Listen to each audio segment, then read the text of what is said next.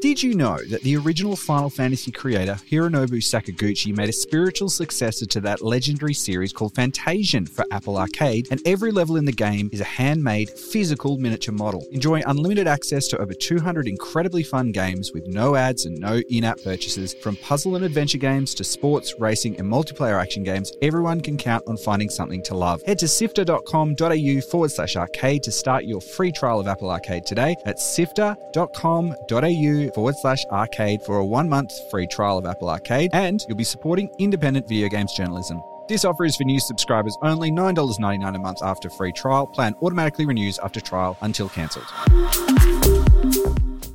Sifter.com.au. Hey, and welcome to Mainstream by Sifter. Mainstream is Sifter's review podcast where the team at sifter.com.au and guests discuss their experiences playing a variety of games. My name is Gianni, and my guest on this episode is Edmund Tran, Managing Editor of Games Hub. G'day, Ed. How you going, Gianni? Really, really good, and really interested to hear your thoughts about this game, which I think is fair to say is probably one of the most controversial releases from this particular developer we've had in a long time. Yeah, definitely.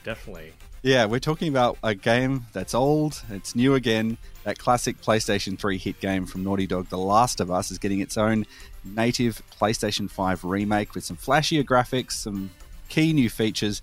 But is it worth picking up The Last of Us Part 1? Before we get into that, let's find out what's been making the news this week on Sifter's news podcast, Walkthrough. Join the Sifter community on Discord at sifter.com.au/Discord.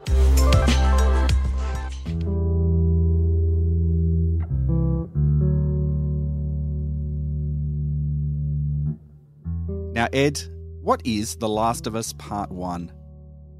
All right, so remember that hit 2013 game from the PlayStation 3 called The Last of Us, which got a remaster for the PlayStation 4?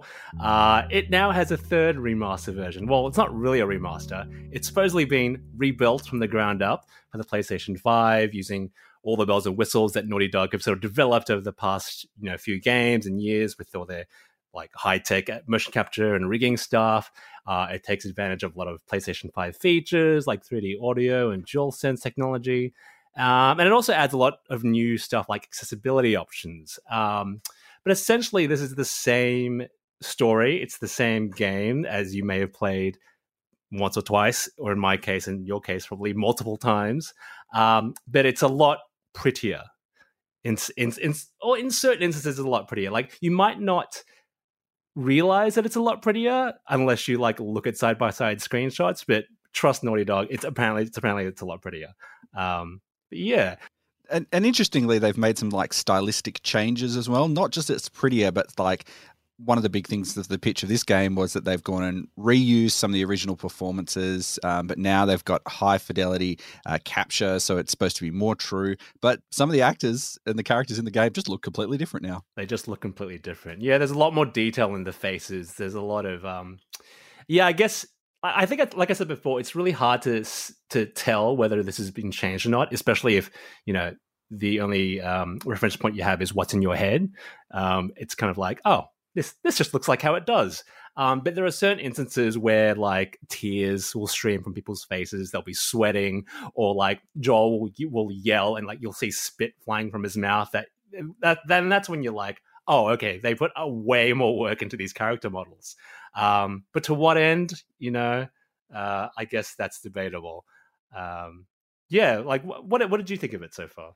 I think it is.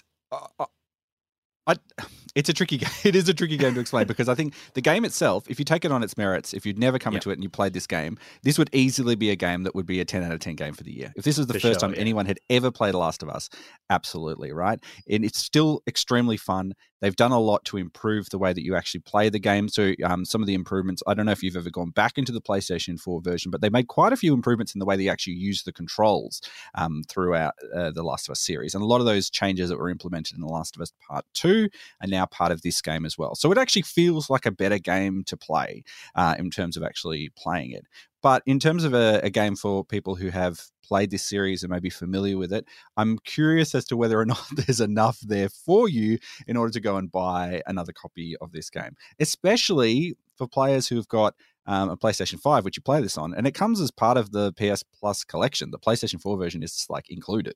So, it's entirely likely that if you had that nostalgic itch to play this game, you probably fired it up anyway when you got your PlayStation 5 because there was a bunch of free PlayStation 4 games that came. Yeah, exactly.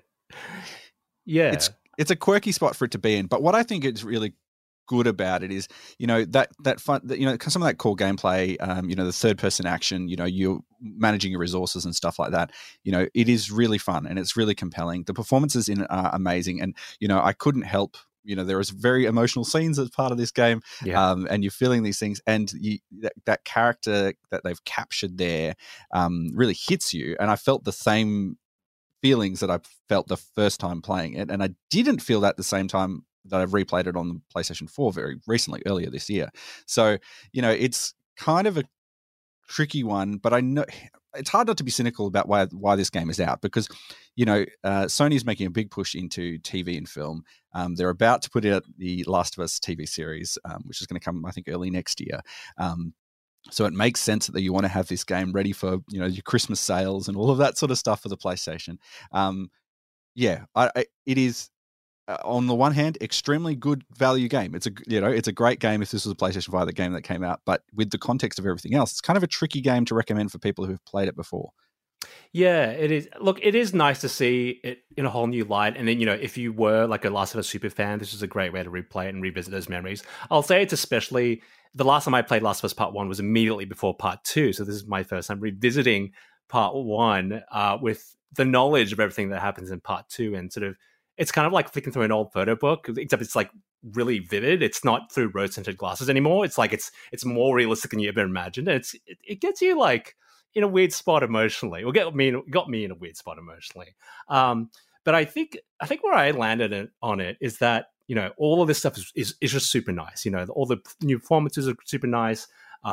Seeing faces smooshed together is great, and Left Behind, and Last of Us are just still hold up incredibly well. I think it's been a bit weird to go back to Joel. He plays a little more clunkier than the sort of more agile Ellie. But I think where I land on it is that at the end of the day, when I think about The Last of Us and how great it was, I don't necessarily think about the environments or the character models. I think about more the performances. I think about the story, and I think about sort of those, those combat moments, and all of those things. They were always there. They were always present. And this new one doesn't change that at all. It makes it, I guess, more palatable to revisit.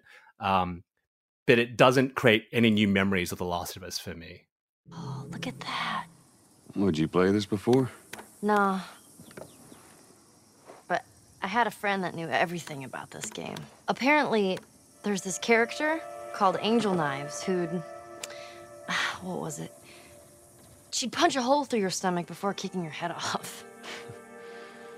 I was never a big fan of these things. I wish I could play it. I think the biggest advantage of this game is the fact that it has that whole suite of accessibility features, which is the biggest thing, I think. And, for people who could never access this game before, there are a lot of really tunable things you can do. You can change the ability of the lock on. You can change how much you want it to lock on. You can decide whether or not you want to have certain button presses to be holds, or do you want to just press it once and then it fires? Do you want to complete all of your, quick time tasks, quick time events, sort of button pressing things? All of that sort of stuff can be adjusted to a scale that is, I think, that is the bar of where we sort of expect these big AAA games to be. And really, they've lifted it to that point because The Last of Us Last of Us Part 2, for example, did an excellent job with this, and they brought that over. So for me, that is a really key part of this, that if it does allow people to go and play more of it. And I'll tell you, it's an interesting conversation when we're talking about graphics and things like that. I don't know what your experience of playing games are, but I have really moved more into the portable space. The Switch is the game console that I play the most of if I'm having fun. And The Last of Us Part 2, using those accessibility features, I played entirely on remote play on my phone with a PlayStation 4 controller. So my PlayStation was not in front of the TV, and I was just playing it remotely. And because it, there is a little bit of lag, some of those accessibility features actually made it really playable, and gave me that bit of space to finish the story. It's not the sort of game that I was like, okay, I want to make sure I get through a perfect run or whatever. It's a story game, essentially. And I've been able to do the same thing with The Last of Us Part 1. So for me, people who are like love their Steam Deck and all of their remote play stuff, like I can see this being like an excellent game for playing remotely using some of those features to adjust your play style. Does that sell 4K TVs? Probably not, because I'm playing on like an old iPhone 6S. But that's one of these things that I think is as it was meant to be played. Exactly. Scorsese would be proud of me. I don't know if there's anything like that. You dug into that accessibility. Yeah, look, I'm the opposite of you. Like, I love my Switch, but I play it docked all the time. I feel like I'm acutely sensitive to like graphical imperfections, and I always want the best experience. Even though I just said, like the graphics don't really make a new experience here. They are very pretty, but the accessibility stuff does help. Obviously, it helps a whole bunch of people who might not have a chance to play the game. They added a whole bunch of new stuff, which I thought was really impressive, like audio descriptions for the dialogue, and the whole thing where you can feel the words being spoken through the vibration of the DualSense. I thought that was really cool. Bill blasts the clicker's head off. Ellie closes the window. That's not gonna hold. Bill, make it fast. Bill moves to a crashed truck. The infected shake double doors. Grab this. Joel and Ellie heave shelving in front of the doors. Please tell me you're done. Bill lifts the hood. It's empty. What? Guys! Bill, where to? Bill, where? Anywhere but here. You better haul ass. Come on. Joel urges Ellie away from the shelving. You always say, when you make things accessible to everyone, it kind of introduces features that might not have sort of been too obvious for regular players too. So, like The Last of Us 2, I was using the high contrast mode to see collectible items in the environment. A bit of a cheat, but I don't like to leave anything behind, so that was great. And I also found this little mode that has a persistent crosshair on your screen, which helps with motion sickness, which is great for me because I'm literally like, I'm like less than a meter away from my 4K screen trying to soak in all the graphics, and I'm making myself motion sick. So that crosshair was very useful. Those accessibility options are definitely worthwhile. And if you haven't played Last of Us and you make use of these things, that's great. That's worth the cost of entry alone. I did come across a few weird things about this game. Some of the pathing, I don't know if you came across as you were playing. There were moments where I ran into Ellie and she just jammed me into a corner and I couldn't move past her at all. And it just was stuck there. I was like trying to move around. I also came across a very strange moment where the first time you pick up a shiv in the game, there's like a little cut scene sort of thing, scripted sequence where you pick up the shiv, kind of look at it, and it gives you the little tutorial. This is how you can take people out silently. But I came at it from a slightly wrong angle, but still managed to pick up the item. So for ages, Joel just kind of stood there for like 30, and I could see people patrolling in the background because I could move the camera around. I'm like, oh man, I'm done. I'm going to get shot here, like for sure. So there's a few of those little quirks in there. Did you come across anything like that when you were playing? I didn't come across any of that. But I did notice that the pathing behavior has changed quite a bit. It sounds like for the worse in your instance, but also for the better, because I think one of my my most vivid memories of playing The Last of Us for the first time was sneaking in quiet areas and having Ellie bolt out from across the level right in front of all the enemies to like come behind the cover with you. And they've definitely changed a lot of that, which I noticed immediately. But it sounds like that may have its own issues. Yeah, that was a bit of a game-breaking moment when this, clicker is walking around and you're stalking, you're trying to get through, and Ellie just runs straight past the clicker, and they don't care. Where do you think you land on this game? Because it is, as I said, a game that I think a lot of people could get a lot of enjoyment out of. There is that particular nostalgia factor as well. If you want something to test out your PlayStation 5, I think there's definitely some value there. It supports all the variable refresh rates. You can have, there's the performance mode, you can do the or you can do the the pretty mode. I can't remember the quality mode. I can't remember exactly what it's called. So you could actually use it to test your your setup, make it look really nice. But is it worth it? I think, like we've been saying, like if you haven't played The Last of Us before, like it is absolutely worth jumping in with this one to sort of get the best experience possible and sort of see what everyone's been talking about. You know, despite it being an old game, it, like we said, it still holds up very well. Obviously, there are a lot more people who played video games since 10 years ago, and you know they should experience something like The Last of Us, which was a bit of a landmark project that sort of has many imitators since. For myself, I probably wouldn't have picked it up straight away if I were not reviewing it. But, you know, being a Last of Us fan, I would have come back to it eventually. It is nice to replay it. And I still, like we've been saying, like all those moments still hit really well. Like, you know, the first 20 minutes still brings a tear to my eye. A lot of those moments, those tense sort of thriller moments, like in Pittsburgh when you first crash the car, those still hit really well. And the focused combat systems and those mechanics still feel great. You know, like there hasn't really been a ton of stuff like The Last of Us. Still a great game.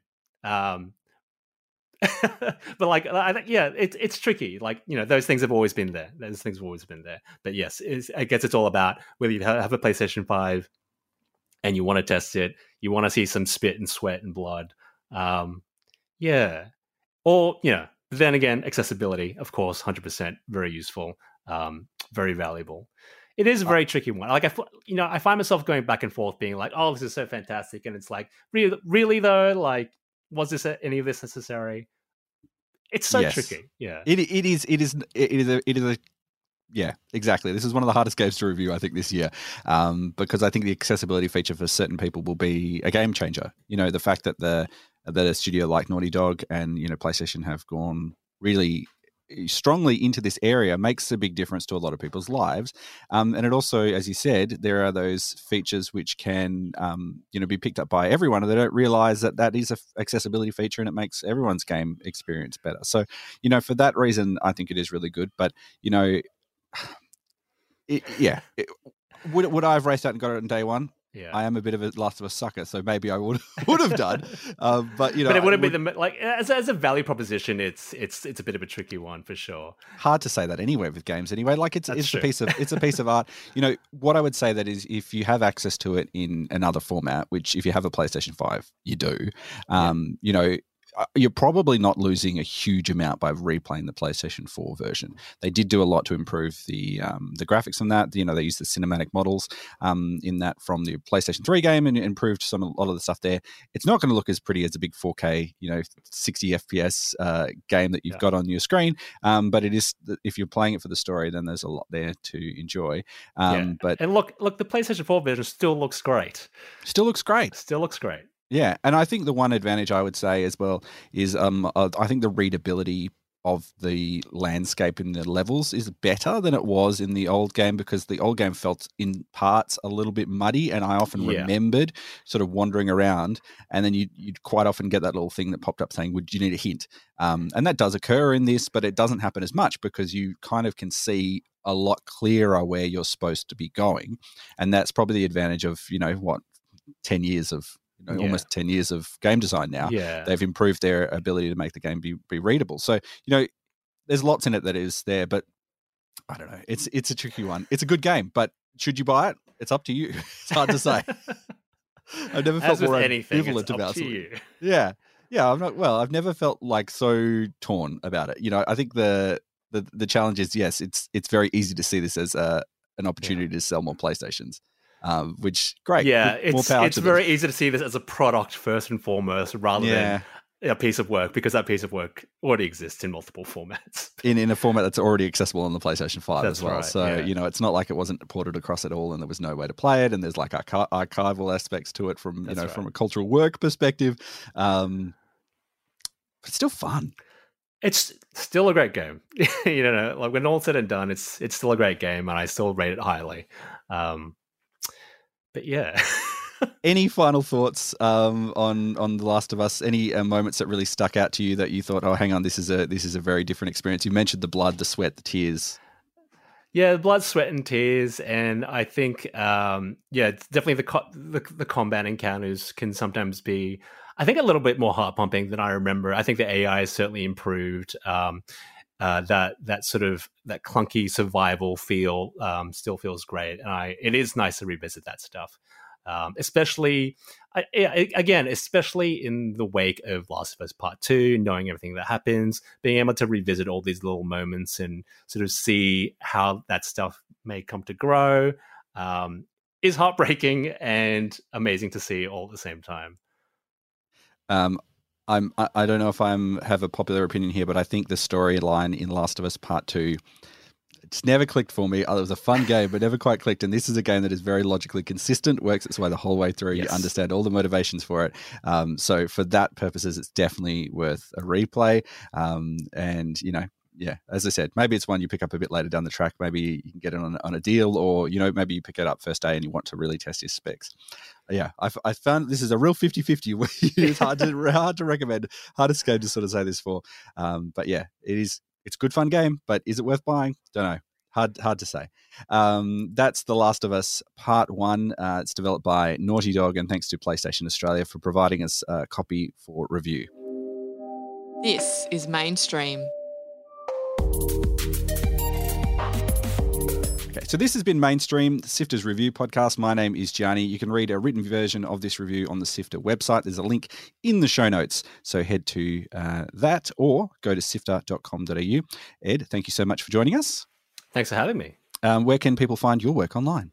You can find me on Twitter at Edmund Tran, and you can also visit GameStop.com for most of my work.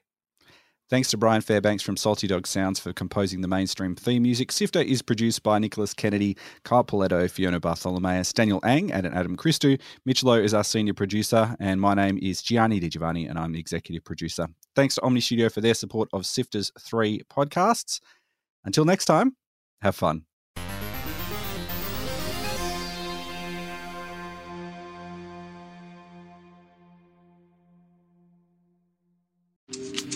Did you know that the original Final Fantasy creator, Hironobu Sakaguchi, made a spiritual successor to that legendary series called Fantasian for Apple Arcade, and every level in the game is a handmade, physical miniature model. Enjoy unlimited access to over 200 incredibly fun games with no ads and no in-app purchases. From puzzle and adventure games to sports, racing, and multiplayer action games, everyone can count on finding something to love. Head to sifter.com.au/arcade to start your free trial of Apple Arcade today. That's sifter.com.au/arcade for a 1-month free trial of Apple Arcade, and you'll be supporting independent video games journalism. This offer is for new subscribers only, $9.99 a month after free trial. Plan automatically renews after trial until cancelled.